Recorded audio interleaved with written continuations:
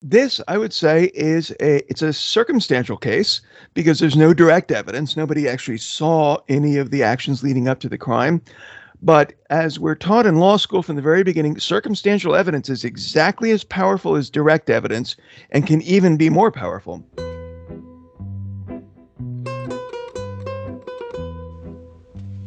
Hi, everybody. Welcome to this week's episode of Tourist Information. My guest this week is Andrew Hammel, who, apart from being a writer, is a former death row lawyer and law professor. He's also the author of Ending the Death Penalty, The European Experience and Global Perspective, and many other scholarly articles. I wanted to reach out to him because I read his May 2023 article, The Wrongful Exoneration of Adnan Syed, Part 1, a straightforward murder case in Part 2. I think there are about 23,000 words in total. David Simon came out on Twitter, and this article was published on Quillette, which I fully understand is very controversial, right-leaning, conservative platform, but David Simon, about as liberal as you can get, came out just defending how this was just an exemplary, dispassionate dissection of this case, which became so tremendously famous on the Serial podcast. By some estimates, it's been downloaded by over 300 million people. And I was just really interested in kind of assessing this story. I'd never listened to Serial when it came out. I did listen to it. I did watch the HBO documentary that came out some months ago.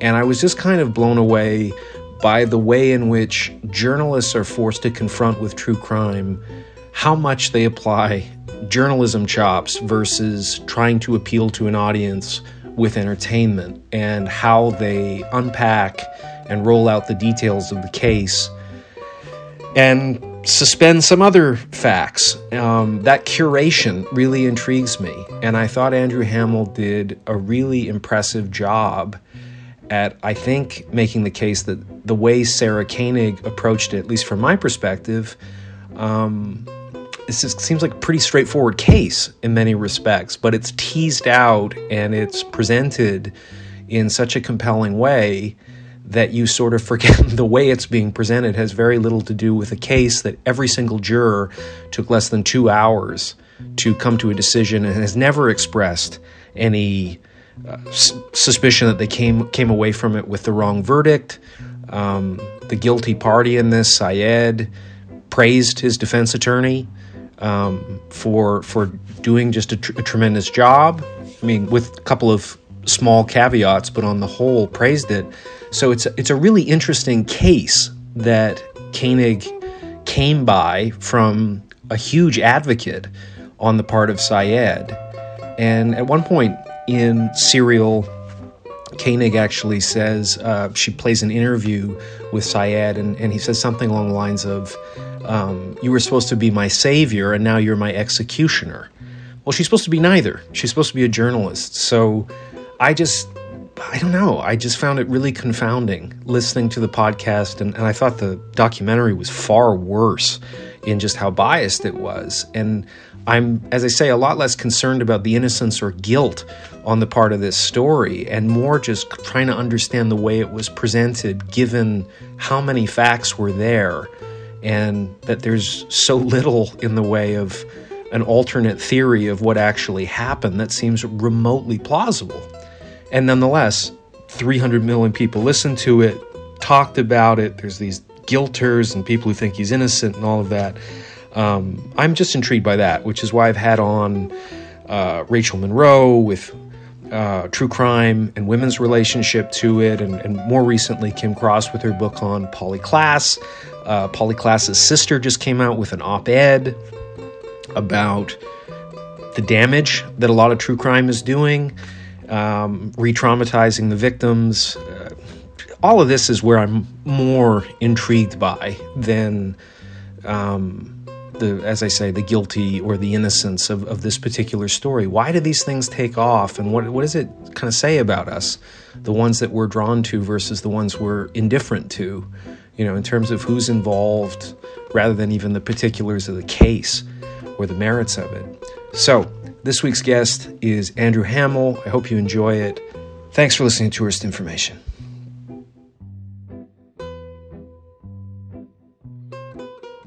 maybe we could just start with your background. I apologize, but I first encountered you with this piece about Serial, and you had a really interesting background. So I wonder if we could just start there, please. Yeah, sure. I was born in Belgium in 1968, just because my father was like a chemical engineer who traveled everywhere. But I'm an American citizen from birth. Um, got a degree in English from the University of Texas at Austin in 1991. My first law degree, a JD, from the University of Houston in Houston, Texas. I grew up mostly in Houston, Texas, and also Austin. And then after I got my law degree, I went to work for a small nonprofit law firm, Texas Defender Service. They still exist.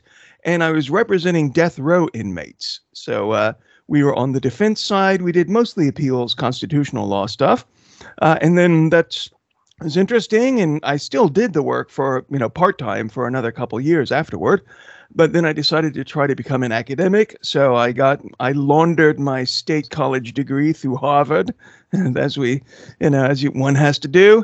And then I came to Germany because I've just always really enjoyed German music and classical music and German culture, European culture, etc., and really liked it here, stayed here.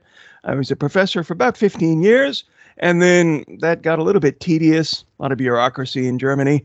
And so I became a freelance writer and translator. So I basically write mostly about issues of sort of like law and policy, with a special emphasis on criminal law and constitutional law and human rights.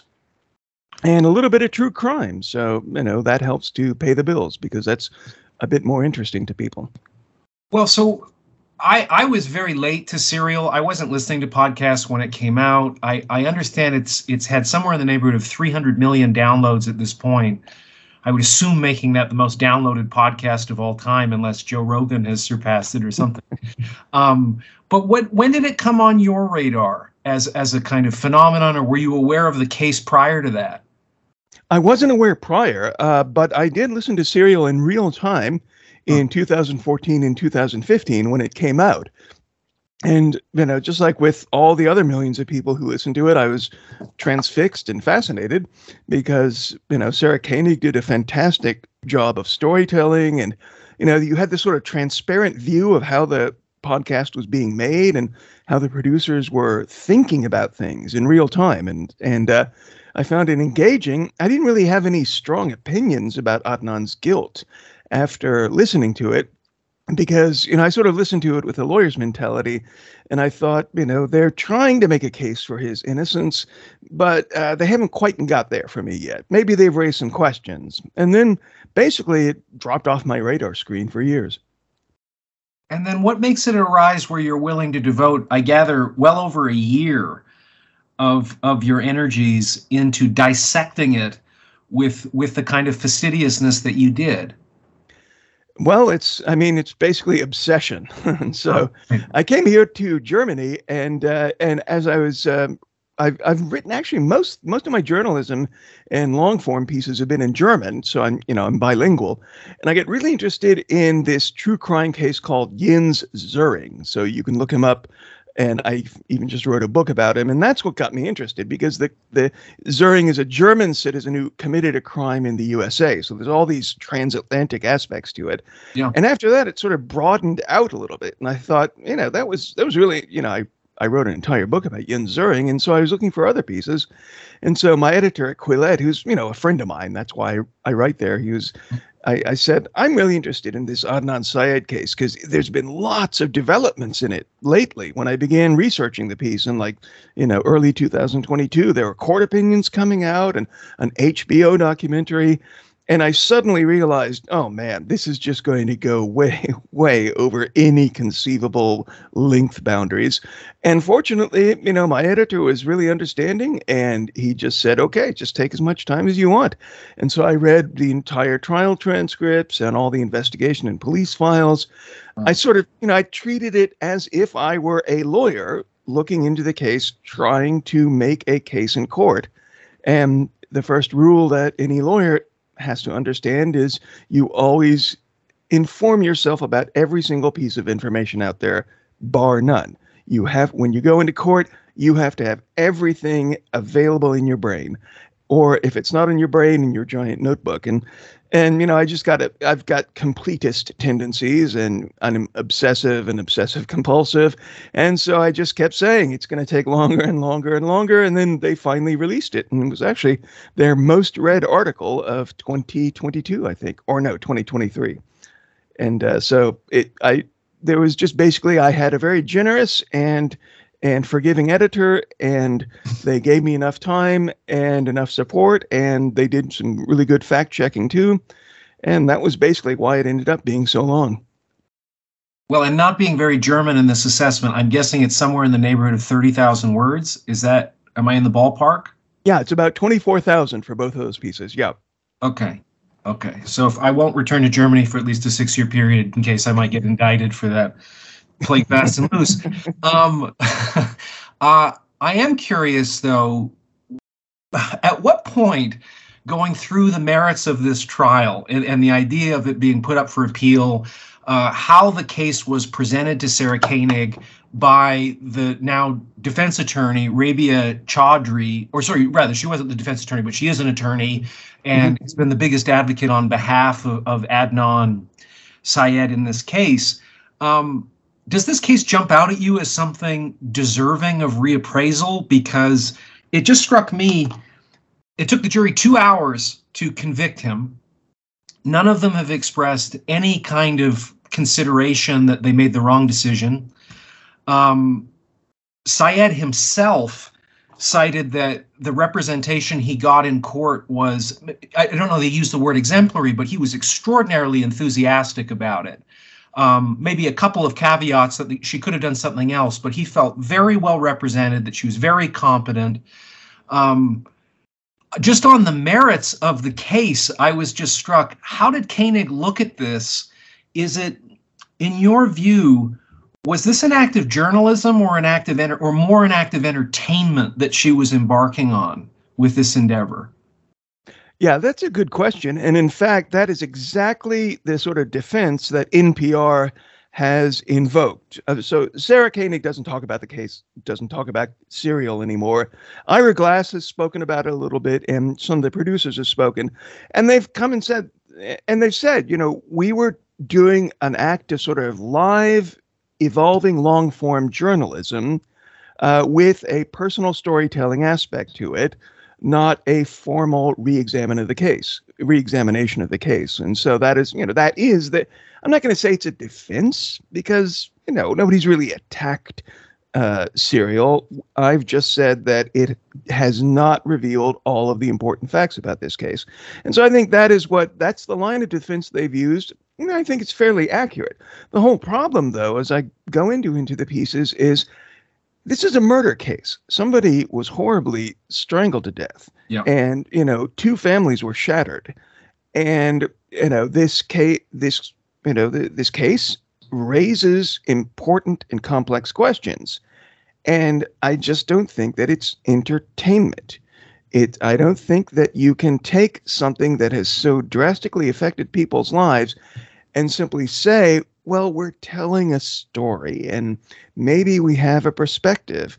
And I hate to sound like a lawyer, but what I want to sort of scream at the TV when I hear that is that's what the justice system is for. I mean, the justice system is where we hash out all the details and go into all the depth and give both sides an equal perspective and look into arguments on both sides. And I think that, responsible true crime journalism has to do that, has to take into account both sides. And there are many positive examples out there, but I don't think Serial at the end of the day was one of them. Yeah, I was really concerned. I finished Serial off last week, and it was the first time I listened to it. And I believe in the 9th episode or 10th episode, the protagonist says to Koenig, I thought you were going to be my savior, and now it feels like you're going to be my executioner. As they were probing, I think the issue at hand that they were discussing was that she had uncovered that he had stolen money that was collected at the mosque that he attended. Mm-hmm. And he just said, how is this relevant? You're trying to destroy my reputation. Why are you putting me under this microscope for every wrong thing I've ever done and not doing it to other people. I found that line immensely disturbing. The idea that she has been handed a story by an advocate of the protagonist. And as you say, like, there's not a lot of pathos in the podcast, from my point of view, related to the remorse or loss or tragedy or grief of the victim in the story. Like, even the protagonist talking about it, it reminded me a lot of sort of the granular detail that O.J. Made in America offered about O.J., where he's constantly laughing about his wife and the mother of his kids dying. There's almost never any emotion that he expresses about it, except how it reflects on his reputation. Mm-hmm. How could people think I would do this? I loved my wife, but it never seems correlated to the loss. And I thought that was one area where there was overlap in this story. Is Adnan is consistently incredulous and incredibly outraged at the idea that people could speculate he was capable of this. I'm not hearing very much about him. Koenig talks about him crying at times. We never hear that I remember during the podcast. I just didn't feel much emotion from this guy in relation to the crime. He seemed very matter-of-fact and kind of upbeat throughout, at least in what was edited and presented to us. So I just guess, like, just the tenor of the podcast, grief wasn't out front about this in relation to the victims or the victim's family. I just found that a very strange choice, or at least highlighting it, if indeed it was highlighted. I just thought, what did you make of that aspect? Because you've pointed out the victim now a couple of times. Yeah, I mean, frankly, what I would say is, I've spoken to dozens of murderers on death row in Texas, and they range the gamut from people who I think are completely reformed and should be released. I'm opponent of the death penalty completely.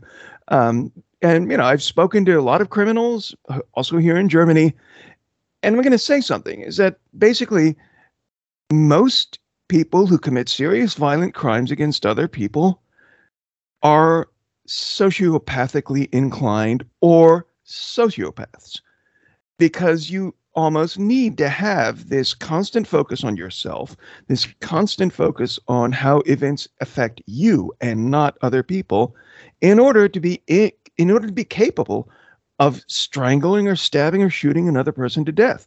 I'm not diagnosing anybody as a sociopath, but I'm saying, as with many of my clients, most of my clients, Adnan has sociopathic tendencies, which means he puts his own needs, wants, and desires first. He can mimic the sort of gestures and the atmosphere and the attitude of being concerned about other people. He is concerned about some other people, his family members, etc. But when it comes to him being able to internalize and grapple with the fact that he murdered another human being and that she's dead forever and that this has caused immense grief and suffering, he is not capable of understanding that. And that is true of 80 or 90% of murderers. That is what makes them murderers. Not that they're full-on sociopaths or even psychopaths, which is a different thing entirely, but that is just, I saw that over and over in my conversations with people on death row. And the thing is, journalists do not understand this unless they have a whole lot of experience and are very objective in the way they think about things. David Simon, I think, is somebody who does understand this.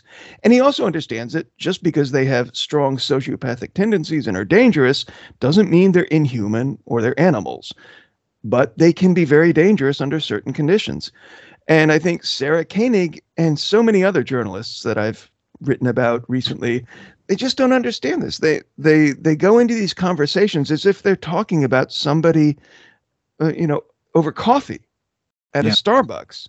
And they don't understand that this person is in prison and has been sentenced to this very severe sentence because of what they did. And the fact is, something in their personality made them capable of that. And she didn't really understand that. And many journalists don't understand that. And the other mistake that she made is she relied far too much on Rabia Chaudhry. Rabia Chaudhry is basically the stand-in for the defense lawyer. Right. So in many cases of very poor true crime journalism, the journalist just goes and talks to the defense lawyer.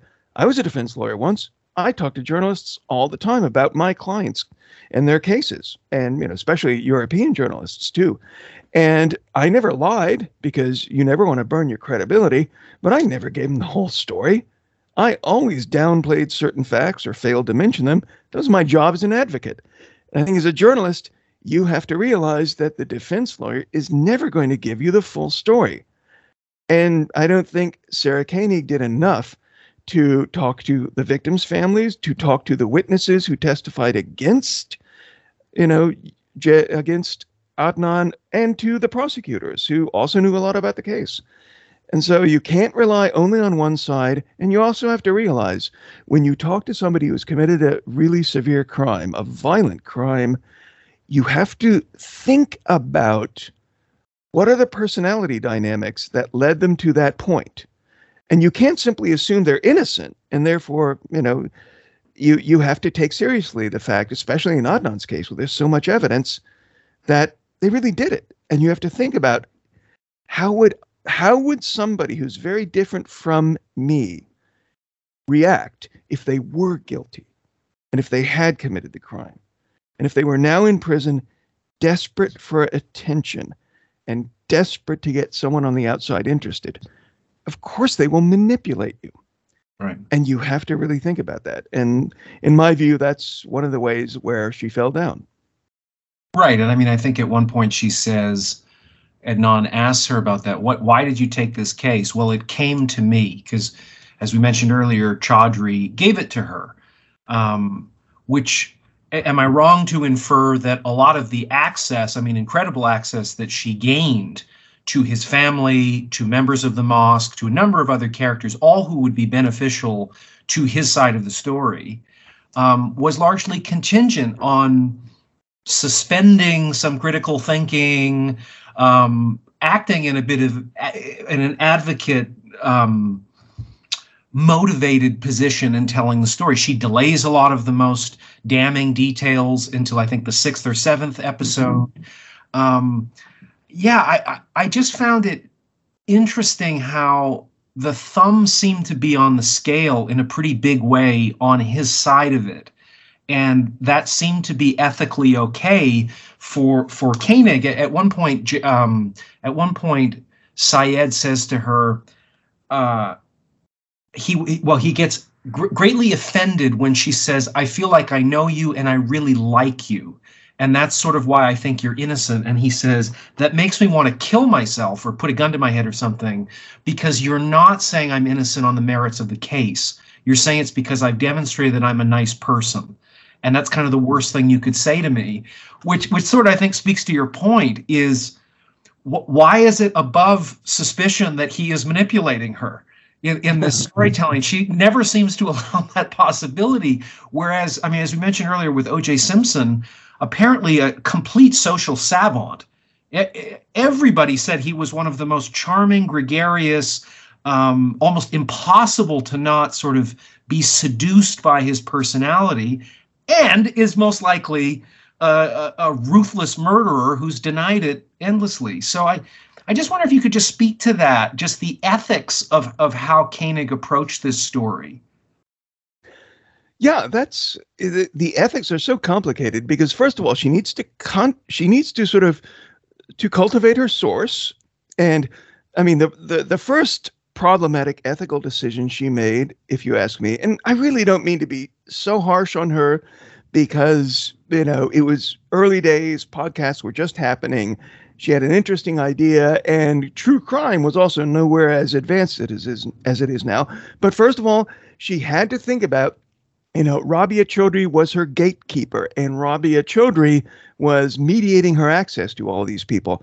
And that happens in a lawyer's life all the time. You're doing a research and background investigation on your client, and you find grandma or aunt or somebody who knows him who can mediate access to a very different community from your own. And that's part of being a lawyer and a journalist. But you have to be aware that that access is being mediated. Rabia Chaudhry gave her only one box out of something like 14 or 15 boxes of records about the case. So Rabia gives Sarah Koenig one box that contains all the stuff that's favorable to Adnan. And then eventually Sarah Koenig asked for the other boxes, but Rabia was kind of reluctant because she hadn't gone through them. And it turns out there was a lot of very damaging information there. And then in interacting with Adnan, of course, Adnan's first and last and only priority is getting out of prison. And the only way he thinks he can do that is convincing people he's innocent. And so that comes through in this very manipulative conversation in which he's conditioning his friendship and his availability as a source on her putting forward his preferred narrative. Right. And so she's gotten sort of into this dynamic. She tries to fight out of it. She does question it, of course, a little bit in the series. But I think you need to be more independent and you need to insist, even with somebody who's an underdog, he's on, in prison for life. You have to say, listen, I have the absolute priority is to tell a story that is accurate, because that's what, that's the only thing that brings us forward. And I am not going to promise you that this story is going to be favorable or flattering to you. So if you want that, if that is your only priority, then we stop now. Right. I mean, it's really, so much of it reminds me of, being a lawyer, because that's what you tell a lot of clients is basically, I'm going to help you craft a strategy that is in line with what the judicial system and the legal system will allow, and I'm going to do my best. But, if you're coming at me with crazy theories about aliens or twins, evil twins or something like that, you have to understand, don't bullshit me with that, because that's not going to fly. We have to be narrowly focused on the priority, which is getting at the truth, putting forward your points as best you can. And also, as your lawyer and also as the journalist writing a story about you, I am definitely going to reveal unfavorable, unflattering facts about you. I have to. It's part of my job. It's how I preserve my credibility to my, before judges and before readers. And we called it in Texas, the come to Jesus conversation. And I don't really think one of those happened in Serial. I thought it was very interesting. Jay Wilds, who was the friend of Syed in the story, who turned him in and helped dispose with the body, according to his testimony, gave an interview after Serial came out. And he is doorstepped by Koenig and her producer at one point, and it's a very strange exchange. Wilds allows her into the house, and there is a characterization that Koenig or her producer, I'm not sure which makes it, that he demonstrated animal rage as they were talking. Mm-hmm. And Wilds brings that up when he finally does grant an interview and said, you wonder why I don't want to participate with these people, is even in a non-interview scenario, they characterize me, on the trial, he's so calm. You listen to him. It seemed to be a major theme of people depicting his demeanor and personality. But suddenly these two people who meet him and he's inviting them in and everything, there's no evidence of animal rage. It just seems to be inferred. Why exactly? I'm not clear there's any evidence of what they're perceiving to justify that kind of assessment. It certainly serves their own purposes. But I thought it was intriguing to have a character in this who doesn't participate, nonetheless is blanketed with an assessment that seems extremely charged and radioactive. So when it's the people who they're interviewing are beneficial to the story they're trying to tell, it's nothing but sympathy. It seemed to me. On the other side of the ledger, there's depictions like that just seem grossly unfair from my point of view. So I just wondered if you could speak to what were inconvenient characters or facts and how they were dealt with in the telling of the story.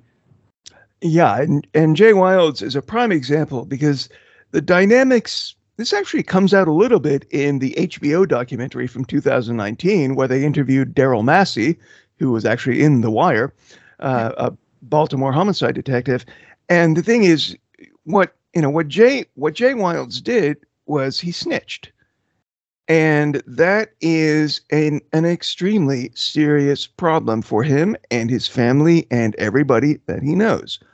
Because it doesn't matter what the context was. It's not as if he gave up some higher up in a gang or something like that. The very act of cooperating with the police is something that you have to really, really keep secret in many communities, not just inner city communities, but also in, meth labs in Omaha, etc. You do not cooperate with the police. You do not testify against people. You do not give up secrets, period. And and he did. And he's, Sarah Koenig perhaps doesn't really understand that by doing that, Jay Wilds risked his life. Yeah. And he also brought his family members into significant problems as well. And he scorched his reputation in his own community. When he was interviewed in Serial, it had been 15 years, 14 years since he'd testified. He'd moved, he'd established a new life. He had a wife, he had kids. And suddenly these reporters are coming at him and they're saying, we'd like to do a news story, a podcast feature about how you snitched some guy off for murder who's now serving a life sentence. And so, how would you like 4 p.m. as an interview date? Of course, he's not going to say, sure, no problem. He's going to say, get the hell out of my life. This chapter is over. I've tried to keep this shit secret for over a decade. What are you doing here now? And I think their response to that just was completely, they had no idea what sort of hornet's nest that they were kicking up for Jay Wilds.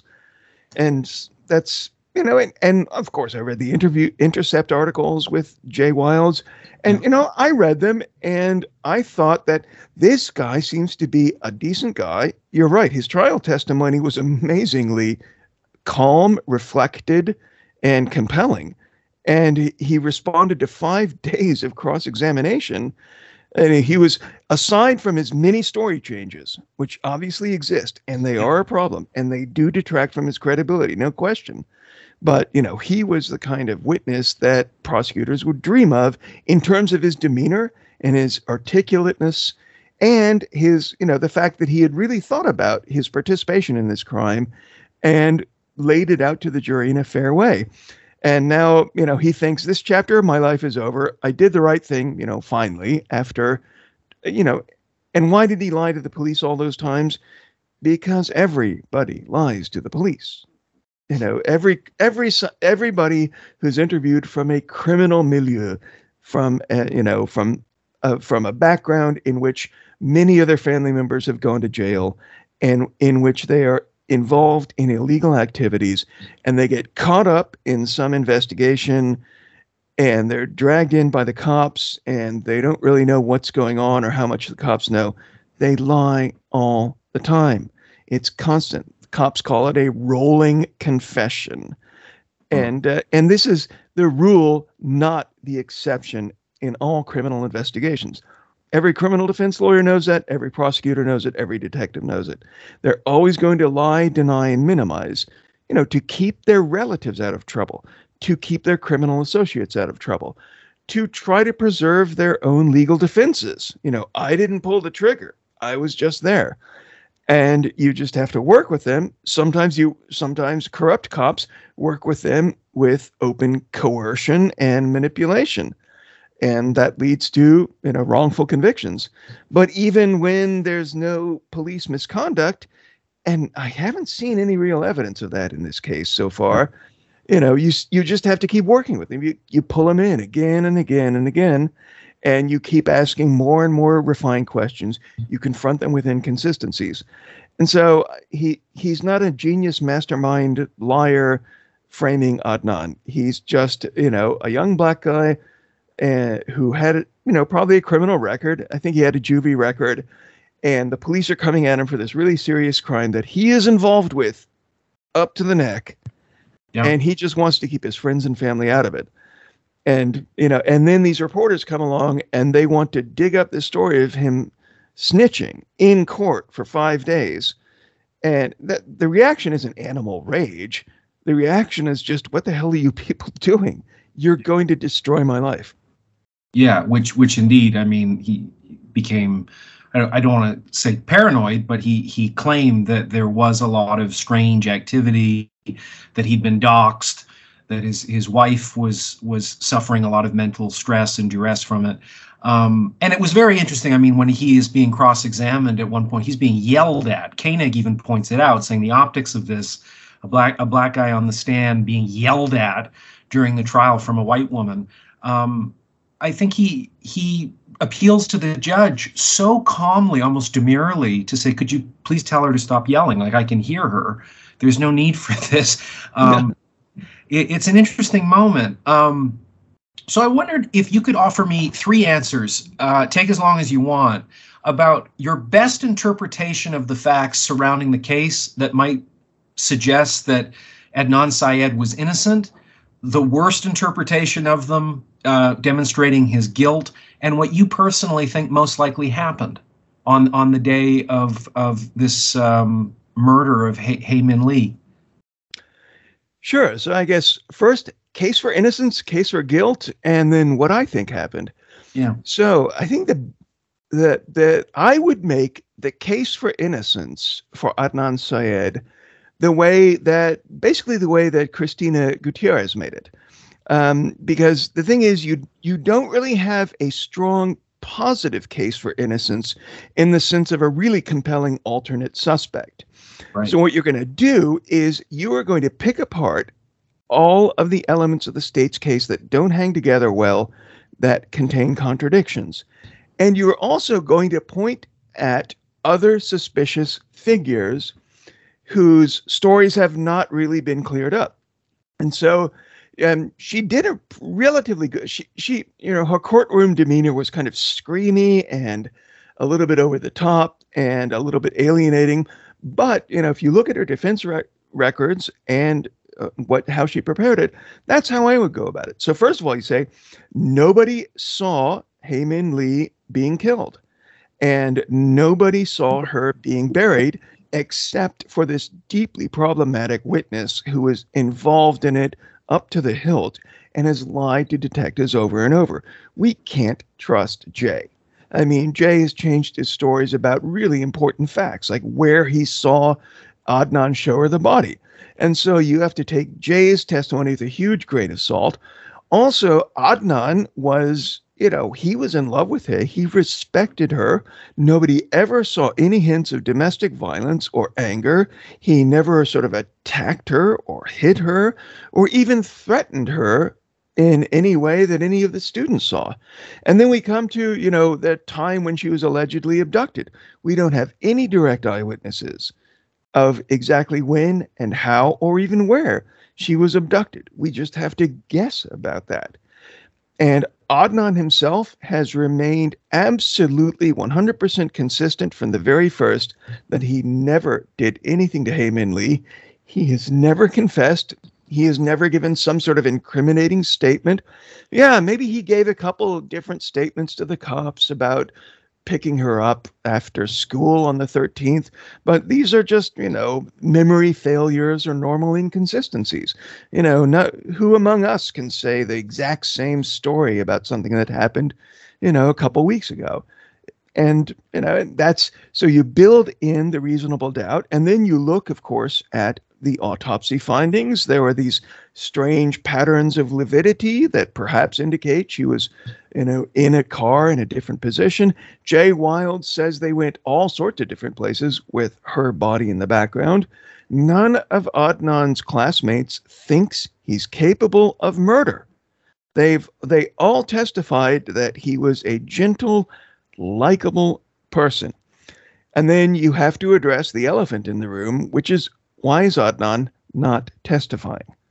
So, of course, as the lawyerly response is he has a right not to testify, and you cannot hold that against him, which is what the jury was actually told. But you, as a defense lawyer, you have to at least edge up to that, and you have to say, It's not, this trial is not about Adnan telling a story that totally convinces you. This is about whether the state is satisfied as burden of proof. And then let's look at Dawn Kleindienst. So Dawn, he had been dating her, and after she disappears, Dawn suddenly goes home and sleeps for like 6 or 8 hours. He can only be contacted by the detectives at 1:30 a.m. on the 14th, 8 hours after Hayes disappeared. What was he doing? Right. Nobody's ever nailed that down. And then let's look at Alonzo Sellers, a man who has a record of exhibitionist sex crimes. And he just suddenly, comes across her body after walking, 100 yards into a thick, dense forest just to take a leak. That doesn't fly. And so you build up more and more instances of reasonable doubt. You just try to crumble the foundations of the state's case. And that's, unless you have a strong alternate suspect or a defendant who can give a plausible narrative of innocence, that's what you are reliant on. And she did a pretty good case in most of those points. It's criminal defense lawyers talk about it all the time. These are some cases you have to try on the principle of reasonable doubt. And then on the guilt side, I mean, if I may just interrupt 1 second. Sure. Because one thing, though, when you mentioned that he demonstrated no domestic violence or anything like that, true, but there was the handwriting where he said, "I'm going to kill," in direct reference to her. Not that is an incident of violence, but it's certainly a stark reminder of maybe how the breakup and her dating somebody she was in love with and putting on AOL as an update how madly in love she is with this guy, that he's not taking to it well in that instance. Exactly. And that's also something that you'll need to sort of confront and defuse as the defense lawyer.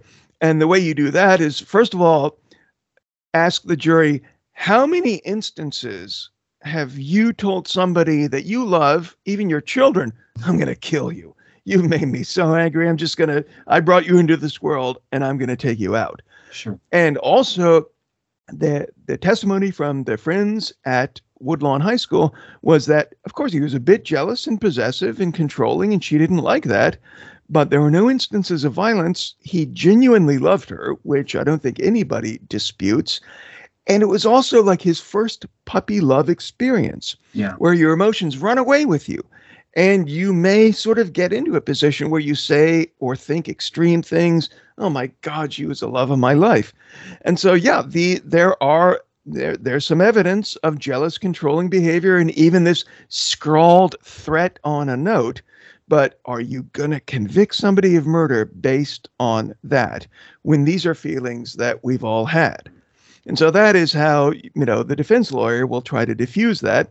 But still, the evidence is there. And the other thing is that if you look historically at intimate partner violence or domestic violence, most of the people who are convicted of it, most of them are men, of course, they didn't have any prior record of violent crimes. And in fact, many of them didn't even have any prior record of violence or anger or fights with their partners. So this, that the prosecutor will say, this stuff can come out of nowhere, and it does all the time. But, so the defense lawyer would have to look at those things, but you always have arguments, and you always have to just piece the arguments into the puzzle. Sure. No, it's just an interesting, I thought the way she went about presenting that and discussing her own potential naivete was, I just found it just really did rub me the wrong way. I really enjoyed the first episode, and it seemed like there was a real attempt to be objective with it. But very quickly, even when she's doorstepping Jay Wilds, I found like she was giddy. She was laughing the entire time. And as you say, the implications of what she's about to do are going to be immensely damaging to this person and his family. And there was no consideration of that. It's just moving the entertainment of the story along. So sorry to interject, but so in terms of the worst interpretation that would supply the guilt of the protagonist here, How do you see that if you were approaching it as a prosecutor? Yeah, that's this I would say it's a circumstantial case because there's no direct evidence. Nobody actually saw any of the actions leading up to the crime. But as we're taught in law school from the very beginning, circumstantial evidence is exactly as powerful as direct evidence and can even be more powerful. And I guess one thing I forgot to mention during the defense case is the state's timeline. So the state put forward this timeline in their arguments. It was way too short and almost certainly is incorrect. Now, I mean, the state's case, it's a very strong circumstantial case. We don't have an eyewitness or any direct forensic evidence of his participation. But that's true of thousands of cases in the United States and everywhere else. Every legal system says a good circumstantial case is just as strong as any other case. So what you've got here is you've got the threat, which is a threat. I'm going to kill. That's not something casual. And especially that he wrote it down and he kept that piece of paper along with her letter in his own room when it was discovered by the police. Right. So this is not just something that he casually thought up in a minute. He actually wrote it down and kept it with him. And you've got the controlling possessive aspect. These are traits that often precede domestic violence homicides. And you've got the fact that he had fresh passport photos for his expired Pakistani passport in his car when it was searched, which is kind of odd because his family didn't go to Pakistan very much. You've got his many inconsistent stories telling the police on the day of Hayes' disappearance. Oh, actually, I did ask for a ride after school. No, I didn't ask her for a ride after school. He went back and forth, and ascribing that to a mere, just vague memory, as Sarah Koenig did, that just doesn't cut it. Because this day was obviously a really important day in his life. He'd just gotten his first cell phone for a number of reasons. Yeah, and he'd loaned his car to this dope dealing friend of his for the very first time ever. Right. He loaned his own cell phone to this dope dealing friend of his. Not just a dope dealing friend, a friend of his who happened to also provide him with dope. It was the birthday of one of his closest friends who he bought a present for. The police called him on the very day of Hayes' disappearance and said, your girlfriend is missing and we'd like to talk to you and we need to know what happened earlier today when she went missing. It's disingenuous to say that this was just any other day. I mean, Sarah Koenig buys that, and that's just crazy. Adnan Syed had dozens of reasons to remember this day with crystal clear precision, which he certainly does. You believe he has real clarity about the events of this timeline? Oh, yeah. I mean, how many times do you get phoned by a policeman who says, your ex-girlfriend has just disappeared. She's one of the most reliable people you've ever known. She was supposed to pick up her, vulnerable young cousins at, after school to bring them home. She's gone.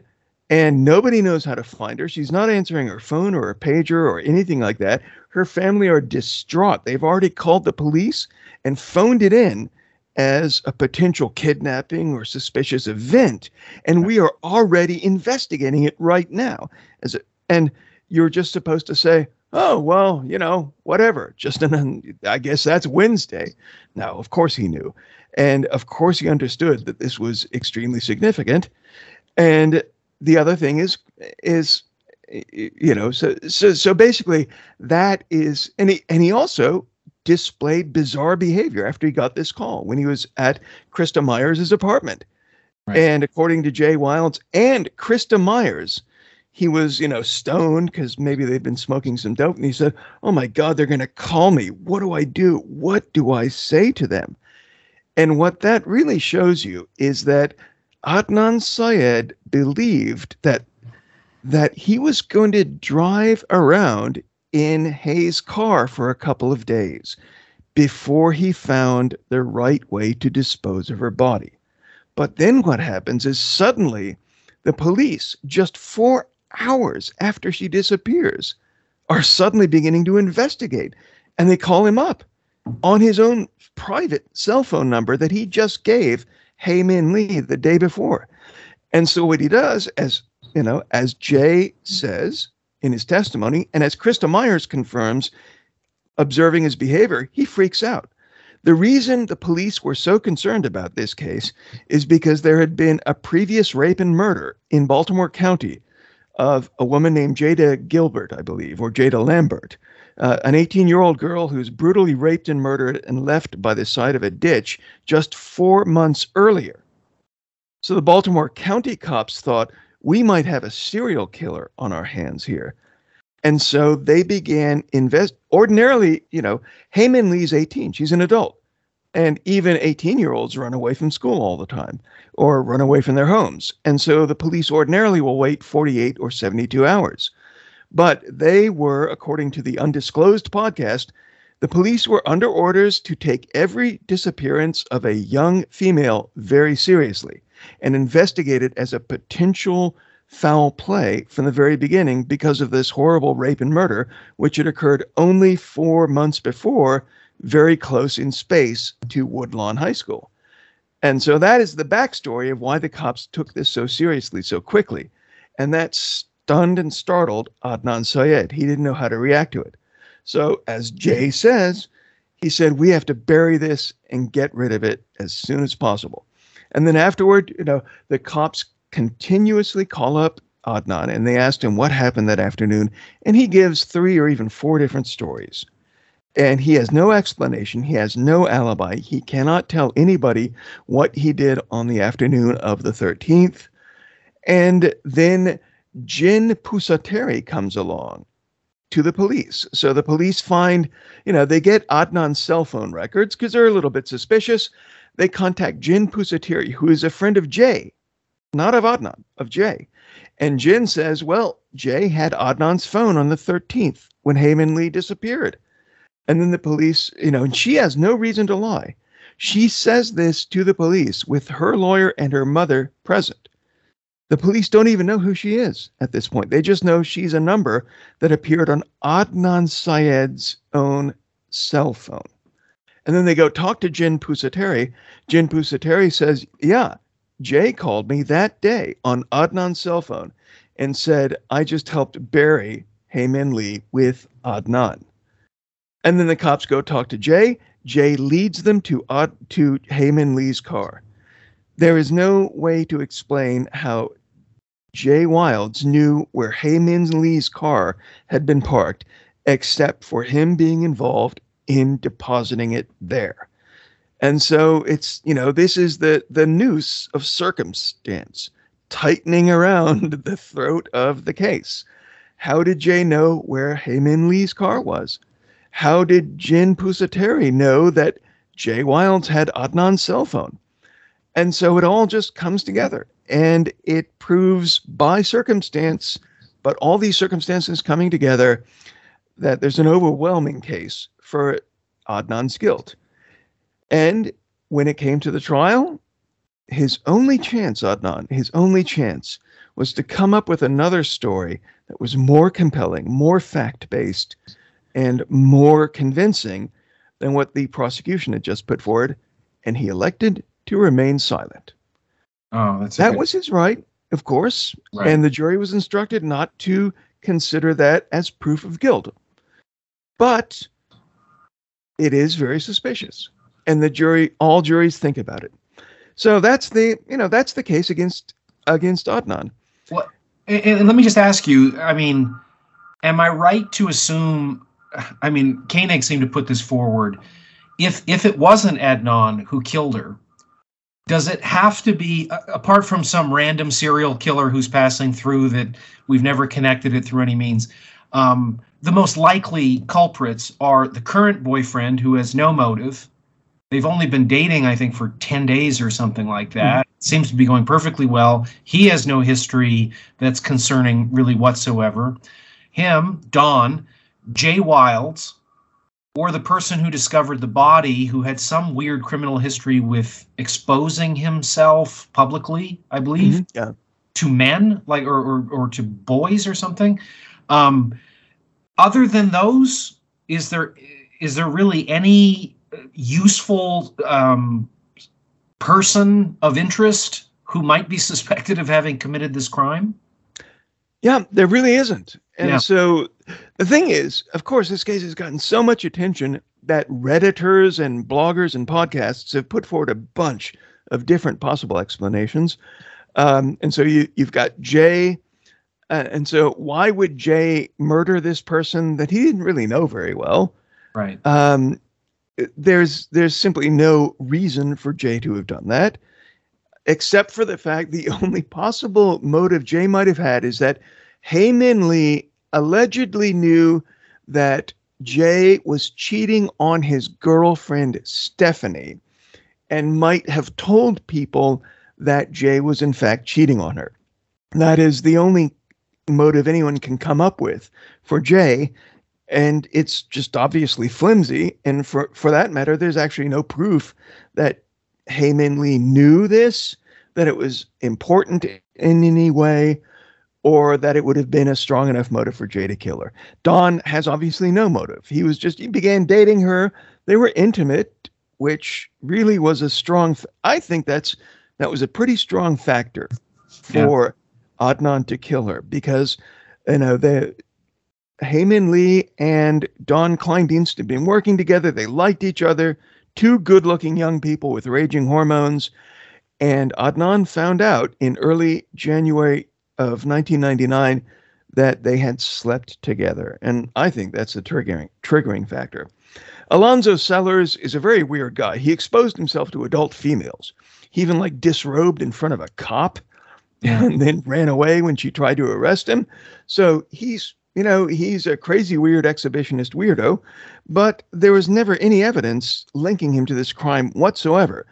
And the reason he went so far into Leakin Park to supposedly urinate, that's probably, that's pretty suspicious. But the reason he did it is he liked to go into nature, take off his clothes, and run around. Right. He's had several, arrests for that.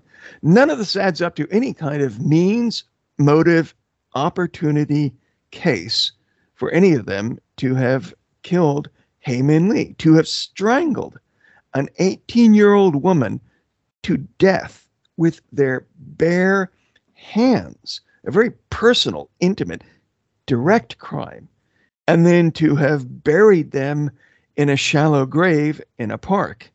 The only person who had anywhere near that kind of motive was the enraged, jealous ex-boyfriend who had just found out that his previous girlfriend, pardon my French, had begun fucking some other guy. And I found that Koenig's interpretation, she was very dismissive of the idea of first love. Oh, it's so common, it's so trite, and all of that. I mean, in my experience, and I think it's more or less an accepted cliche, but I mean, this is the one that's going to hurt the most in life, is losing that first person you fall in love with, maybe the first person you slept with. I was devastated. My first kiss was the first one I slept with, and I think it took about 2 years to really get over it. But it hurt in a way that no other breakup has ever hurt me, and I think it's precisely because it's that first one. There's no way to prepare for any of those feelings the first time that they happen to you. And additionally, I thought that Adnan was particularly sensitive about the theft. It wasn't even an accusation. He was caught doing it, and he admitted it. I thought his defensiveness was really intriguing about that point, because it suggests this duplicity, that he has no concern for potentially large numbers of poor people donating money for the welfare of the broader community, no concern for them. It's just that he can go out shopping or buying weed. He's pretty happy to adopt an a la carte approach to his own faith in terms of premarital sex, and he kind of laughs about his mother's approach to taking it seriously, that you get married or you abstain, and the drug use seems rampant. So it just seemed to suggest somebody who is a very compartmentalized person in many respects. And in relation to his response to Hae, to what she was entering into her diary, I don't know what happened, but it doesn't seem like a leap to say that he wasn't handling it well even though a number of people said, well, he hadn't ever domestically assaulted her or anything. But it didn't sound like he'd ever, like, I think he didn't go to school for a few days after Christmas holidays. I think there was a discussion towards the end of the series of Serial where they talked about premeditation and different ways to interpret what premeditation is that I thought was interesting. That it's not just from point A to when you commit the murder, it's this sustained climbing tension, but that it can be intermittent. And I don't see what's unreasonable about that. I mean, Anthony Bourdain was referencing suicide his entire adult life. Yeah. I think it was a building tension to do it, but given the right partner who's humiliated him, it's gone public, and suddenly he's alone, and everything comes to a tipping point. And I think even his brother said if he hadn't killed himself and somebody else was in the room, he might well have murdered that person, given the rage he was feeling. But he had no history of domestic assault, and he was 61. Yes. So I just found a lot of the reasoning and logic of where Koenig was going about her protagonist's inability to do something like this kind of ridiculous in the way that she presented it. And I mean, there's always the cliche that we all know.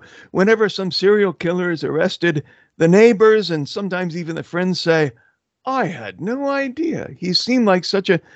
And, it is a cliche, but the reason these cliches exist is that they are often true in real life. Right. And that is also, his friend Juwan Gordon in these notes in the prosecution file, Juwan Gordon says that when Adnan Syed read this letter from Hay breaking up with him, his eyes got red and his face flushed with, primal anger. That doesn't mean, Adnan's an intelligent guy. It doesn't mean he just runs off and beats her up.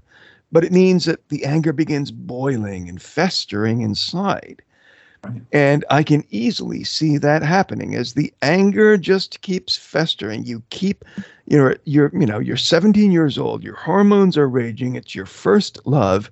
You're not capable of thinking rationally about this. And you just keep going back to this idea of who is she with? And what is she doing? And is she smiling? Is she laughing? Is she touching him on the hand? It's Dawn. I know it's got to be Dawn, etc. Who he's met and interacted. Yeah, exactly. Who he's met. And of course, he was very, he's very cordial in those meetings. Yeah. But it's because that he's an intelligent person and he understands that, that he has to keep up social appearances, which he did very well. I mean, his parents, seem to have thought he was a really good Muslim for quite a while up until the trial. And so he's leading a bit of a double life. There's a bit of a compartmentalization there. But this is psychologically, it's very, very plausible. This is how crimes like this happen. It's not like in Hollywood movies. The characters' motivations go up and down. Occasionally they think, I'm going to kill this bitch. Occasionally they think, what am I thinking? That's crazy. I'm a decent person. And so I don't think Sarah Koenig was, really alive to the complexities of it. And also, frankly, in a certain sense, to the male psyche, especially the juvenile, aggressive, hormone-addled male psyche. Because, I had first loves and, we all did. And there's a reason that men commit the vast majority of domestic violence homicides. It's because especially in these connections, we can become vulnerable to extremely powerful emotional forces, and we have the strength to actually enact them in the real world. And that can happen even with people who have never before shown any violent tendencies. Adnan was only 17 years old. He didn't have time to show any violent tendencies. And here's the other thing. He hasn't shown any violent tendencies since. No. I think right now he could be released, and I don't think anything else would happen. Because one of the most interesting findings of criminology is that the criminals who are least likely to repeat their crimes are people who kill intimate partners in a relationship. or crimes that are motivated by an intense emotional relationship. Because what happens is it's a perfect storm of factors that come together: youth, hormones, impulsivity, and jealousy and rage. And it leads to a horrible crime that obviously, creates destruction and devastation. But unless these factors come together again, that particular person is not going to be very dangerous. If you take all the people who committed murder, like let's say you take like 90% of people who commit murder are males. If you take all of them and look at their lives after the age of 45, they are no more dangerous to society than any other male human being. The kinds of crimes that do recur constantly are people who have a criminal lifestyle, like Right. gangsters or people who live from breaking into homes, or sex criminals who are driven by sexual urges. Those are the highest rate of recidivism, about 80%. But most people who, strangle, stab, or shoot their wives or partners when they're 22 or 23, once they get out of prison 20 or 30 years later, they have the exact same profile as anyone else, because they were just people who had to be triggered by a certain set of events. And if those events don't come, don't appear again, they are actually pretty safe to be released, which is why I would say that I don't want to see Adnan go back to prison. Frankly, I think 23 years is an appropriate punishment for a 17-year-old, even for this grave crime. And, he should live for the rest of his life with the mark of Cain on his forehead because he is a murderer. But, maybe he should do another 10 or 15 years. But I don't agree with extremely long American sentences. In Europe, he would have gotten maybe 15 or 20 years. He's been punished. He's gotten the prime of his life torn away from him. He will never be able to rejoin society as an equal member. But, if he is eventually released after all of these court cases, I'm not going to be there demonstrating with a sign saying put him back in prison, because I think his crime was probably mostly contextual. He certainly did it, but he's not the kind of person who I think represents a lasting danger to other people. Yeah, it's also interesting. I think Radiolab did a podcast back in 2012 called Murder on the Mind, where they had some experts basically come up with the statistic that 91% of men polled and 84% of women have fantasized about killing someone. And Yep. I think the vast majority were partners or spouses in that case. So I guess I want to just come back. I mean, we did leave aside the Nisha phone call at 3:32. Yeah. Which is, I think, explained by a butt dial by Adnan. But what do you think actually happened on this day? Can you take me through your timeline of what makes the most sense to you? Sure. So first of all, the state's timeline, as they said that Heyman Lee was killed by like 2:36 p.m. That doesn't make any sense. I understand why they chose it, but it's not right. And I think that they probably would admit that. But the thing is, that timeline was only part of their closing argument. It's not proof. It's not evidence. It's just a lawyer's argument. The jury could have concluded another timeline, and they probably did. So what I think probably happened was that he intercepted her as she was leaving school, as about 2:15 p.m. He came up to her car and he said, "Hey, I asked you for a ride earlier. I really need a ride. My car's in the shop, or it's with my brother." And I think this is speculation. I'm not going to say this is anything more than speculation. And he said, "Listen, baby, I mean, I still think about you all the time. We just gave each other really nice Christmas gifts, and I think we had something really special." I think he may have even had a flower in his hand, because there was floral paper discovered in her car. And he just said, "Let's just drive for a little while, to where we always used to go to make out and, where I used to go to smoke weed behind the Best Buy. And because I just want to talk to you. I just, you've been freezing me out the last couple of days. And I just want to see if there's any chance this can go, that we can get our thing back together. And in fact, I'm even willing to say that he may have been really sincere in that. He may have arranged all of this not to kill her, but simply to get an opportunity to talk to her privately, face to face, with nobody else around. And then they drive to the Best Buy parking lot, either he or she drives there, and then, they have a conversation. And he, says, I know you've been cheating on me with this guy, Don, and you're disrespecting me, and I think that's horrible. And this is not how I wanted it to end. I think we still have potential, etc. And then maybe, she got sort of angry and defensive, said, I have the right to be with whoever I want. I already broke up with you 21 days ago, and it's final. We're not getting back together like before. And then maybe she makes some sort of comment. There's always this period in movie. Actually, it sometimes happens in movies, but it almost always happens when defendants tell you why they killed their wives or their partners.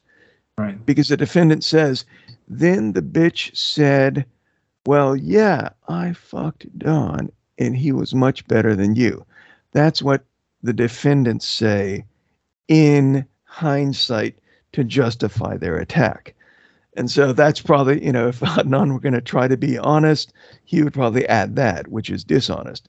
But they always try to add that to say that's the stinger. That's what made me flip out.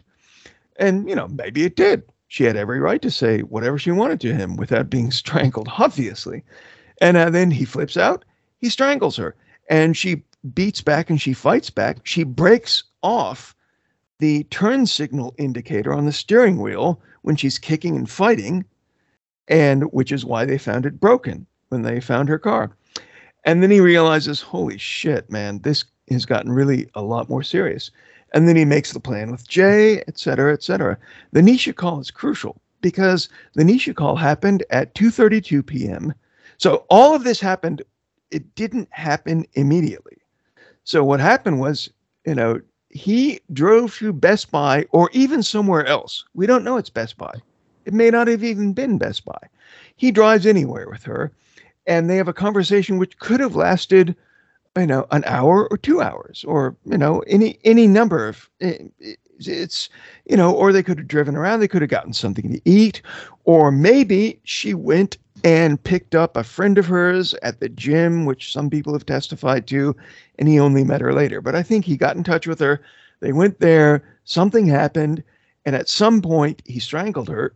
He brought her body to the back of her own car, put that body into the trunk. Maybe he drove around for a little while thinking, oh shit, what have I done?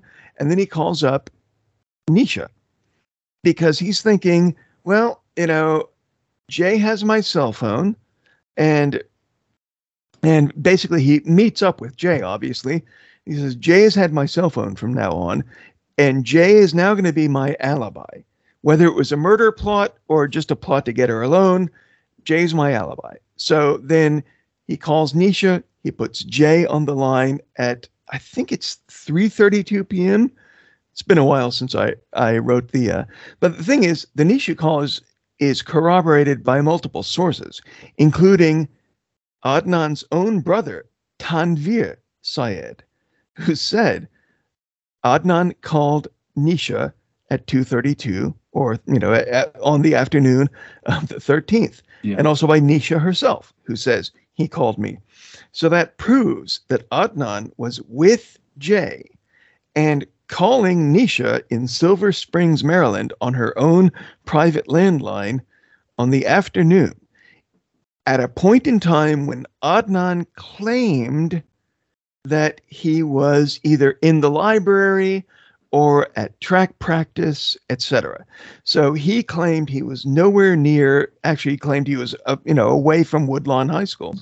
Right. But the Nisha call is consistent with the Best Buy parking lot. Could have been elsewhere, but it's consistent in that cell phone slice tower, and it shows that Adnan was with Jay at that particular time, which totally conflicts with every version that Adnan has put forward, and shows that he was with Jay. And also, Adnan put Jay on the line, even though Jay had no idea who Nisha was. Nisha Tana. Jay didn't know her from Adam.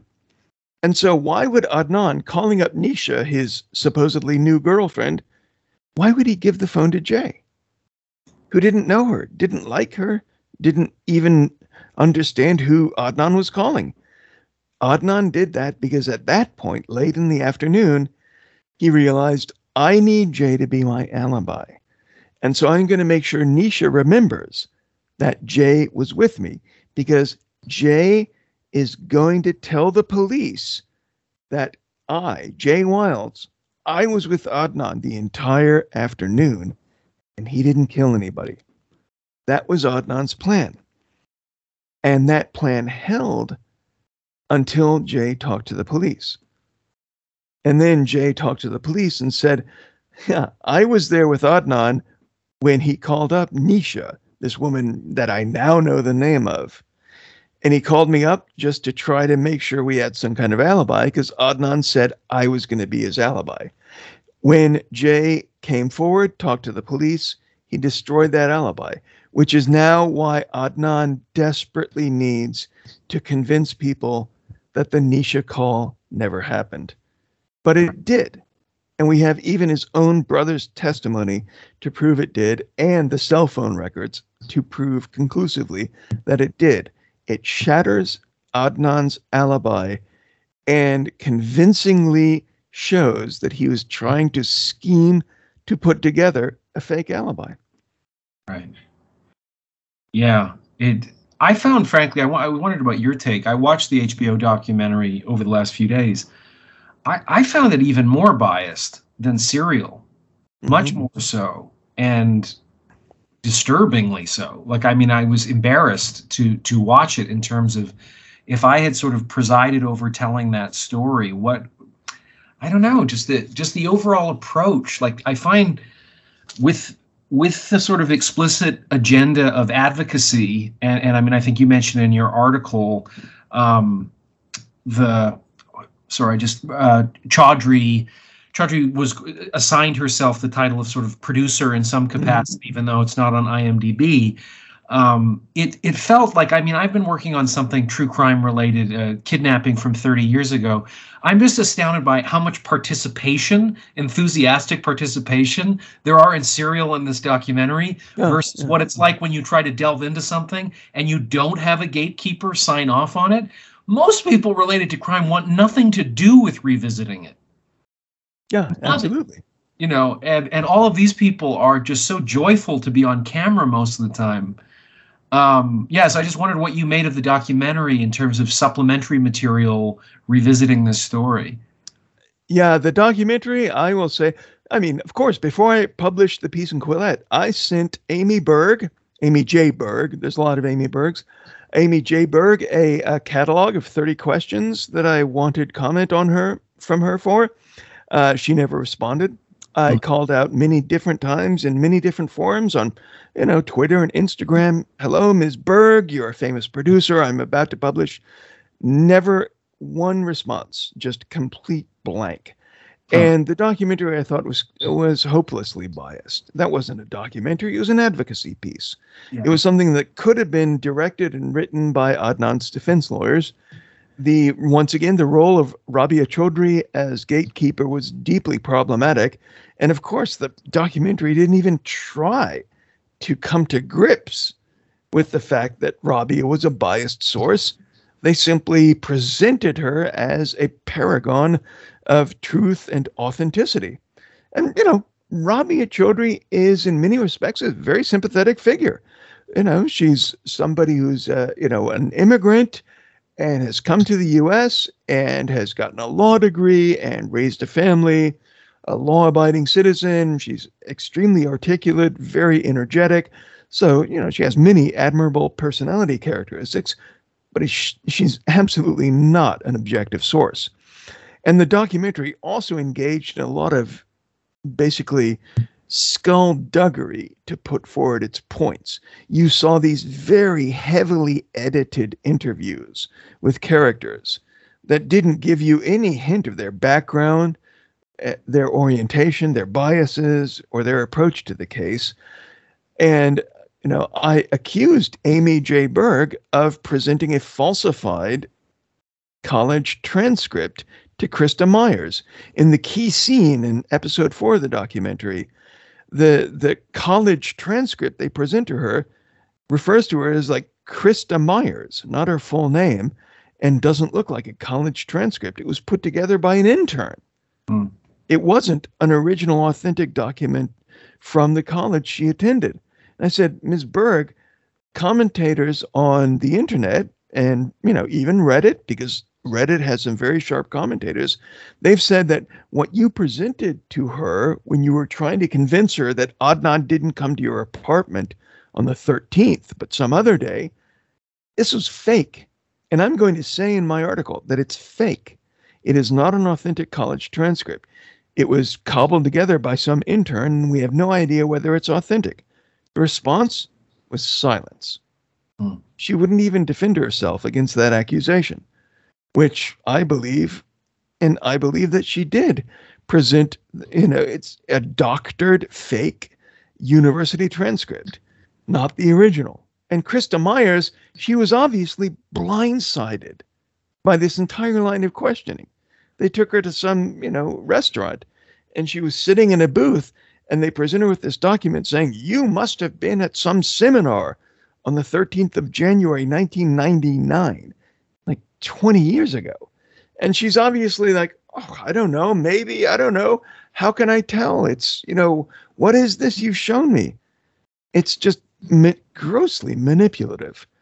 And the other thing that I found deeply problematic and actually dishonest and vicious was how they treated Don Kleindienst. Don Kleindienst had nothing to do with Hae-Min Lee's death. Here's a man who, even according to the documentary itself, is gravely ill. He's moved to a different city. He's raising a family. He's probably never thought about this in the past 20 years. And then suddenly a bunch of producers for some documentary doorstep him and say, tell us whether you killed Hae-Min Lee. What were you doing on the night of January 13th, 1999? And he says, just leave me alone, please. I'm just trying to raise my family and make enough money so that they can survive after I die of the chronic illness that I have. Just please leave me alone. Why would you put that scene in a documentary? Why would you violate his dignity and privacy that way? Not to mention the fact that, of course, the first shot you see of the small town Don Kleindienst is in is a Confederate flag. It's just, how obvious can you get with your attempts to besmirch Don Kleindienst? So, I mean, that documentary I thought was, and of course you also have the fact that they hired people to try to prove that Hae-Min Lee's car had somehow been moved or hadn't been there when it was discovered. And the experts that the documentary hired to prove this were so concerned about their own reputations that they wrote an editorial in the Wall Street Journal saying, listen, we did not say that Hae-Min Lee's car had been moved. We could not come to any conclusion about what happened there. So if you see this documentary and you think that there was something suspicious about how the police found Hae-Min Lee's car, it wasn't us. We didn't do it. Why did they do it? They did that to preserve their own reputations against a grossly, deeply flawed and biased documentary. I found that to be one of the most profoundly irresponsible works of alleged journalism I've ever encountered. Yeah.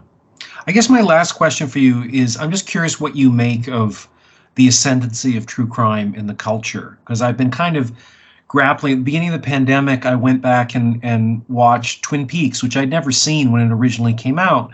And I was so taken with it that I watched, I think, a 4.5 hour analysis of it. One of the first things they say was, it's David Lynch's meta-analysis of television and the descent of television about how it inflames our sense of mundane crime. We don't care about victims. We just cherish the killer or the person who catches the killer. In the last 5 minutes, we resolve the case. This was not a story about who killed Laura Palmer. It was a case about who was Laura Palmer. And through that lens, we explore the impact of her death through grief. And we have this back and forth between the community, learning more about them, and in learning more about them, we learn more about her. In other words, the exact opposite of how most true crime kind of delves in, where the victims are just commodified and transactional, and then we just need a new victim to tell a new crime story, sort of thing. So I just thought it never occurred to me that such a revolutionary approach to analyzing true crime.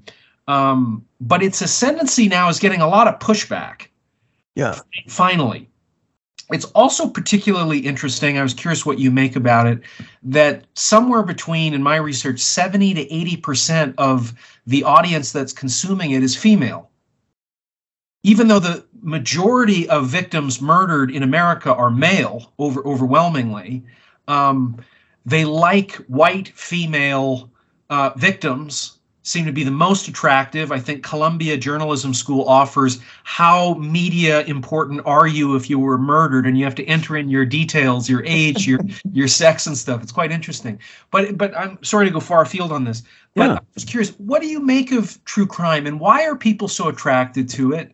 And is it problematic, or is there a utility in it that is not being like that approach is not being done? Instead, this sort of salacious entertainment, exploitative approach, which now seems to be getting all this pushback.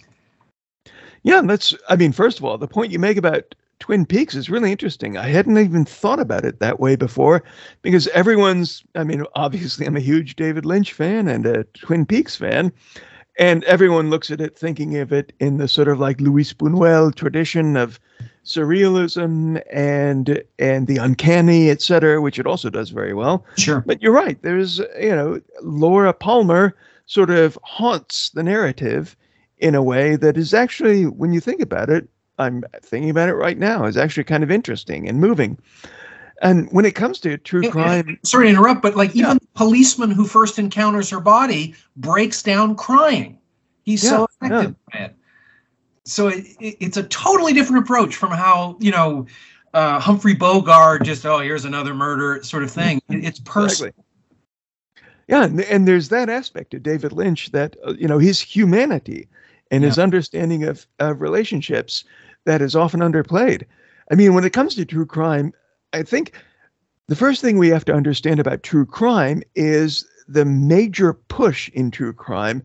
Of course, there are historical true crime writing, historical true crime writing like The Executioner's Song, The Stranger Beside Me, and the book about Jeffrey MacDonald. I can't really remember that, but these journalists. Yeah, the one by the New Yorker journalist Janet Masson wrote the classic essay about true crime, saying that every journalist is engaged in an unethical behavior, and it was about the book about Jeffrey MacDonald, the army surgeon who killed his family. But that was like the first era of true crime in which people were just sort of experimenting. I think the modern era of true crime began in Fatal Vision. Exactly. Yeah. I read all those books when they came out. I'm that old. And so I've been a true crime fan from way back, one could say. And obviously documentaries like The Thin Blue Line, whose director you've interviewed. That's right. But I think the modern renaissance of true crime came about in the mid and late 1990s when DNA evidence began showing that there were more wrongful convictions than many people had imagined possible with the American criminal justice system. And so they weren't, a huge majority of convictions weren't wrongful, but there was a significant minority. Hundreds of people, now thousands of people, have been freed from prison based on DNA testing, which, if it's done correctly, really does deliver the results. Right. And I think that's one reason why true crime has become a bit more popular, is because people have become aware of the very real faults and flaws with the American criminal justice system. And I would, I sort of defend the American criminal justice system in general. I think we usually get the right people, but as for, whether we attach the right sentences or conduct fair trials, there's a lot of debate. And then it really began accelerating in the 2000s as more and more of these unjust convictions began being exposed, and it became sort of like a trendy beat for journalists. And there were always lawyers available. I was a defense lawyer, and we'll always be willing to tell you that our clients were unjustly convicted and that there's an alternate suspect and that the state's evidence was weak. And so then a lot of lay people began, and lay journalists and lay people.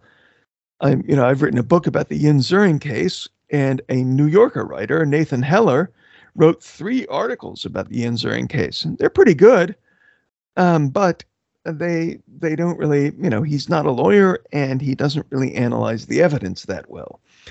And so then I hate to sound like I'm a lawyer, you must trust me, you must respect me. But as a lawyer, when you read faulty, sloppy true crime journalism, of which there is unfortunately a lot, you begin to see cognitive errors and biases that affect the way people look at the evidence. And so true crime has remedied many unjust convictions. And journalists have done absolute yeoman labor in really correcting unjust convictions. But especially with this huge boom in true crime, there's a lot of dreck that comes out. And a lot of people who don't really understand what they're doing, they don't understand how the legal system works, they don't know how to read court trial transcripts or appellate opinions. And, it's like they're evaluating how a surgeon operated on somebody in an open heart surgery by just looking at a tape of it and then maybe talking to a couple of nurses and maybe even the surgeon himself. But they don't understand the sort of careful, thorough principles of law that govern the question of what is real evidence and how much evidence is necessary to convict. And so there's a lot of sloppy true crime out there that generates unjustified doubts about the justice system. And that's a problem because there are lots of justified doubts about the justice system. But as the economist John Gresham said, bad money drives out good. So sloppy true crime that just assumes somebody is innocent and then seizes upon a couple of partisan arguments will reach a lot of people and convince them. Whereas careful, thorough analysis that really identifies the specific cases that are problematic, it's too boring. It takes too long. My articles were 24,000 words. Who has that time? And so I would say that, and the question about why women are so attracted to it, which it's fascinating. I mean, I don't understand it. I can't even hope to try to explain. But, I've worked very closely with female producers and writers and researchers and lawyers in the work that I've done on true crime cases. And basically, I can't really generalize. I think part of it is, first of all, just, the grand guignol aspect. Everybody likes a story of blood and death and murder, which is just natural for anybody. But there's also perhaps, an aspect that, Margaret Atwood says, men are afraid we will ridicule them. Women are afraid men will kill us. And there could be certainly an aspect of self-preservation. How do I identify whether somebody, some man I know could theoretically pose a danger to me? What are the signals and what are, what sort of personality traits should I be looking out for? And also, I think we can say that women are a little bit more attuned to and interested in social relations than men are. We tend to be a little bit more, rotating objects in our minds.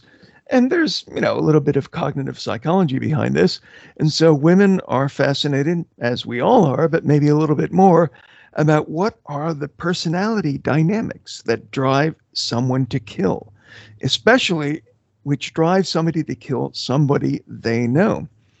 And so these are, this is all just speculation, but it is a really interesting pattern why women would be, because you think about who read, manly Sam Spade novels and Mickey Spillane novels in the 1950s. Well, that was mainly men. And now the, stories that are true Spillane and Spade novels where people actually do get killed, the audience for that is mainly women. It's really interesting to wonder about that. It is. Especially when nonfiction now is so synonymous with the only thing that men read. They've abandoned fiction. But the one exception is this true crime thing. I was just exposed to it sort of anecdotally with I'll Be Gone in the Dark, the Michelle McNamara book, and then documentary. And when you start seeing clips of CrimeCon, and to your point, I understand the whole evolutionary reason of wanting to protect yourself, and I can sort of see what not to do and that sort of thing. But that not at all is representative of the tonality of the kind of people who show up at CrimeCon. It is jubilant. And the more disgusting and grotesque the details, the more thrilled and orgasmic is the response from those crowds. And I just thought, is anybody talking about this? And so I had on Rachel Monroe, who did a whole book about from the New Yorker about women's relationship to true crime. And who am I, straight white male, to sort of cast aspersions about what it is? But it was just weird to see. And even in Michelle McNamara's case, that she is putting herself into the story, saying, I don't know any of these people who were murdered by the Golden State Killer. It hasn't impacted on me negatively, but I'm not being a very good wife to my husband, and I'm not being a good mother to my infant daughter. I am a victim. He did it to me. And I thought, no, he didn't. You have volunteered. There's a difference. Like you're not one of the women who were murdered or raped by this horrible serial killer, but you want to join that group in some way. Why is there no pushback about this? That this is like you get no criticism for being negligent with your child or your husband or helping the relationship. And I kind of don't know what else you're doing in your life other than internet sleuthing. I don't know. It just seemed very odd. The participation of the fandom in online sleuthing, as Serial demonstrated, is itself like a interesting dynamic of fandom where not many genres offer that suddenly you can not just go down a rabbit hole, but seemingly you're participating in this noble purpose of redeeming somebody who's been convicted or bringing down a serial killer who hasn't been caught. It's just fascinating dynamic. It really is. Also since we're gleefully engaging in what some might call stereotypes, there's also savior syndrome. Yeah. And so, when I was visiting convicts on death row in Texas at the Ellington unit and then later the Polunsky unit, I would go there and talk to my client, and all of the people next to me were women, mostly middle-aged, but some of them were young, and about half of them came from Europe. They came from Norway, they came from Sweden, Germany, France, the UK, etc. Some of them married my clients and, acted as the primary conduit of information and gateway. And it was always women. You never saw, first of all, there are almost no female killers. Actually, female killers do get marriage proposals from men. Definitely. That definitely happens. But since 90% of killers are males, most of them get marriage proposals and offers of friendship and romance and even X-rated pictures from women.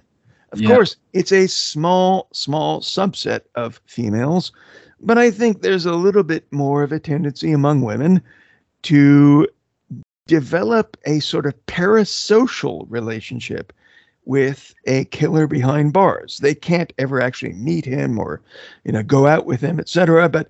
And then they focus on he's convinced me he's innocent. He's a victim. He needs to be protected. He needs to be helped. And that is just something that every single criminal lawyer encounters all the time, especially on death row, because death row cases get all the publicity, all the attention all over the world. And so you have women coming from all over the world to visit some fat 300-pound, pasty-faced child molesting murderer in rural Texas. And they marry that man.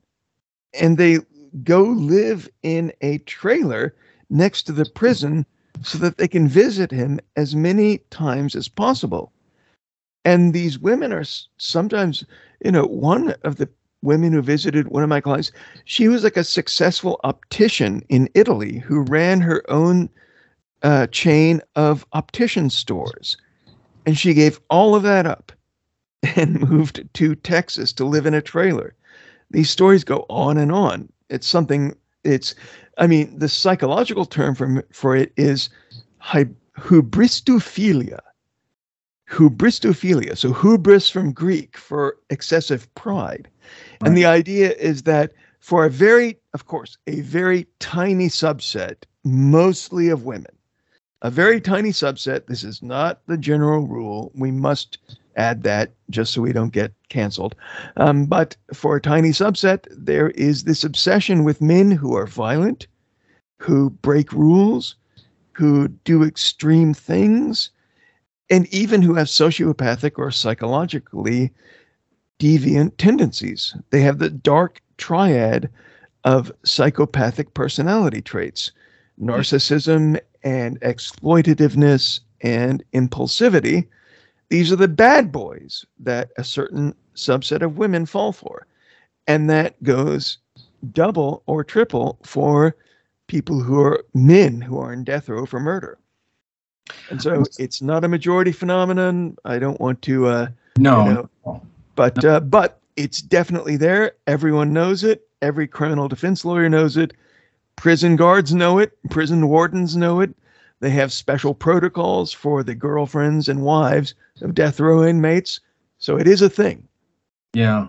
Yeah, no, it's strange. And I don't know that it's that different. I mean, you go to Dealey Plaza, you're going to see tourists gleefully being photographed in the exact place where Kennedy's head was blown off. I mean, it's macabre.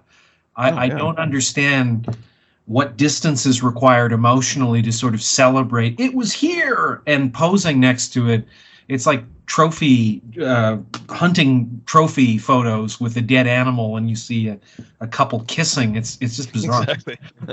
I guess just absolute last thing is, if you could speak to where I grew up in Vancouver, I would go to a boxing gym when I was a teenager, and it was actually a hunting ground for one of Canada's most notorious serial killers, who was hunting down predominantly prostitutes in the area. His name was Robert Picton.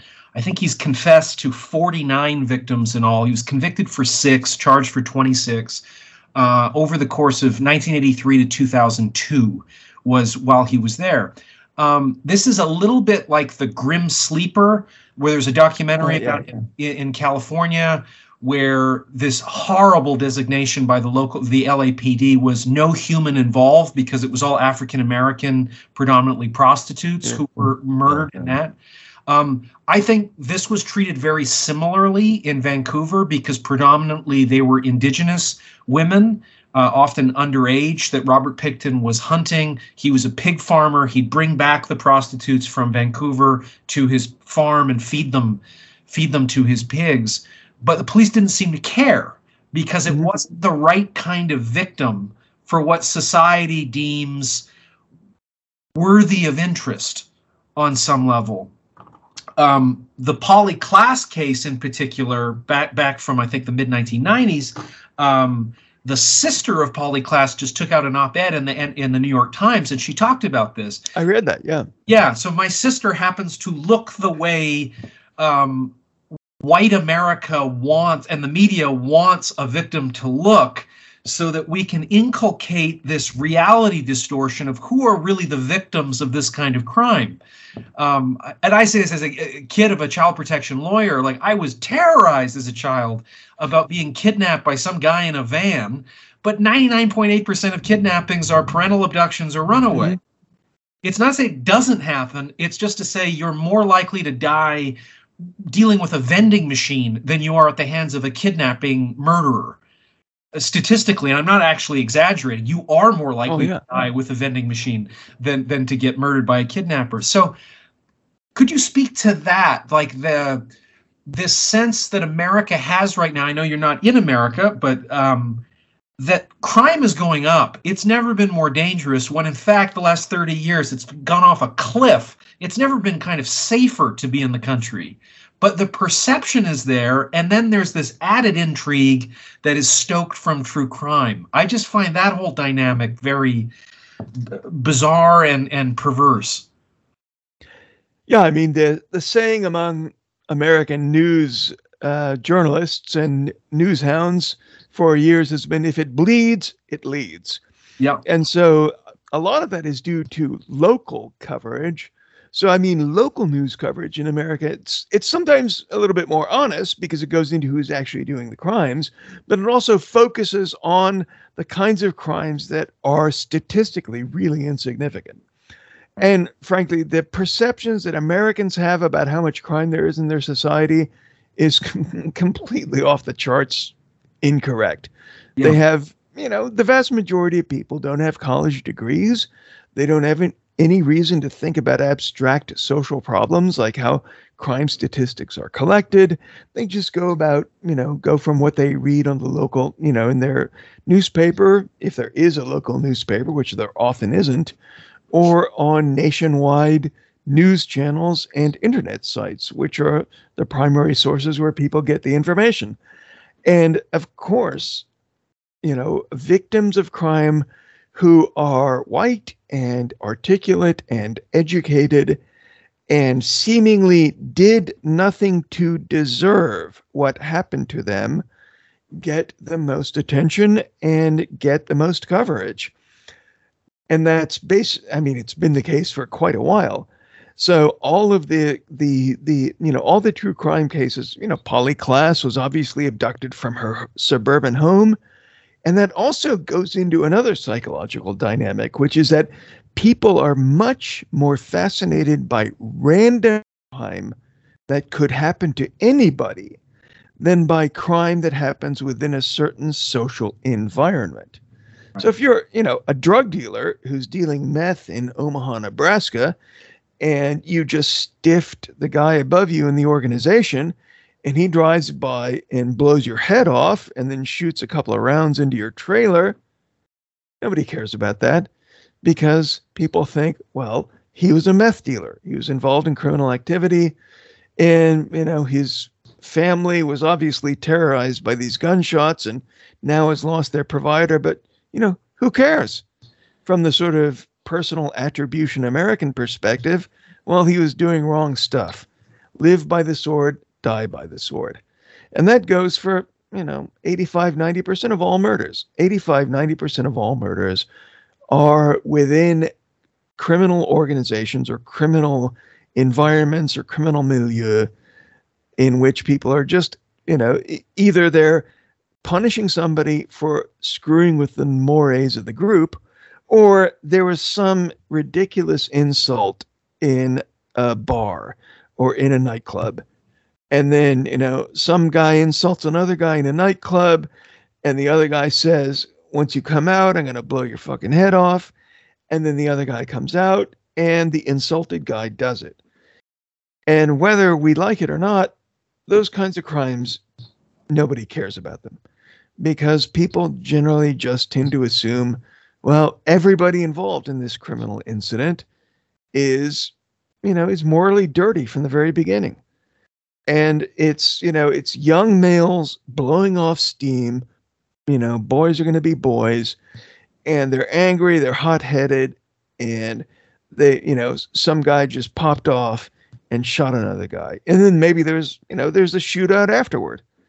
So, if you look at average local crime stories in the United States, and also in, places like Toronto and Montreal, even a little bit in Vancouver, if you look at the average modal, median, most common incidents of murder, it's going to be in some criminal subculture among people who regularly carry guns and who get angry at each other and fire randomly into a crowd and kill one person, injure 4 or 5 other people.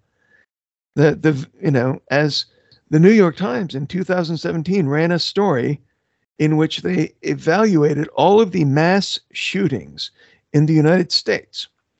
And they classified these shootings as shootings in which I believe it was over 4 people were injured directly by gunshots. And what they found out in this huge analysis and study of thousands of cases is that 75% of these mass shootings were among Black people all over the United States, which is, a very sad fact that we all need to be concerned about, but it's a fact. So, incidents in which, some mentally disturbed person goes into a school or a mall and begins shooting people, they get all the coverage. That is the man bites dog story. But the dog bites man story is of criminal subcultures that, exist in all ethnicities and all areas of the USA where a lot of people have guns. And so that is the average modal instance of a lot of people getting shot. True crime doesn't care a whit about any of these people because, first of all, it's too politically sensitive for some audiences. And second of all, it's people who may not be very articulate or engaging, and they can't put their views across very well, unlike Adnan Syed, for instance. And they are not people who are prosperous and important, people who you think, oh, this person could have contributed a lot to society if they'd lived. You know what? A lot of people who get murdered, and of course, every single murder is horrifying and must be punished and must be investigated, but a lot of people who get murdered aren't particularly gifted. And they're just ordinary people, maybe with some criminal tendencies, who are in the wrong place at the wrong time. And the other thing is, true crime cases, there are a lot of fake true crime cases. I would say Adnan Syed is a fake true crime case. He's not really innocent. But I've had clients on death row that I represented, and, I've talked to hundreds of criminal defense lawyers, and they've had a lot of clients who they say, this guy really is innocent, but I can't get any attention to his case. Yeah, it's interesting. I really appreciate your time today. Thank you for making time to talk about this. And it's fascinating to read your work. And you mentioned David Simon. It was very interesting to see just how much he pushed out on social media, just appreciating what you did so dispassionately over the last year or so that you worked on this. Yeah, he's an idol of mine. And so, when I die, I'm going to put that on my headstone.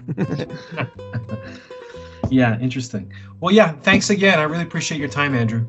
You're welcome. It was a fascinating conversation. Thanks very much. Yeah, likewise. Thank you for listening to this week's episode of Tourist Information. The producers are George Alarcon-Swaby and myself, Bryn Jonathan Butler.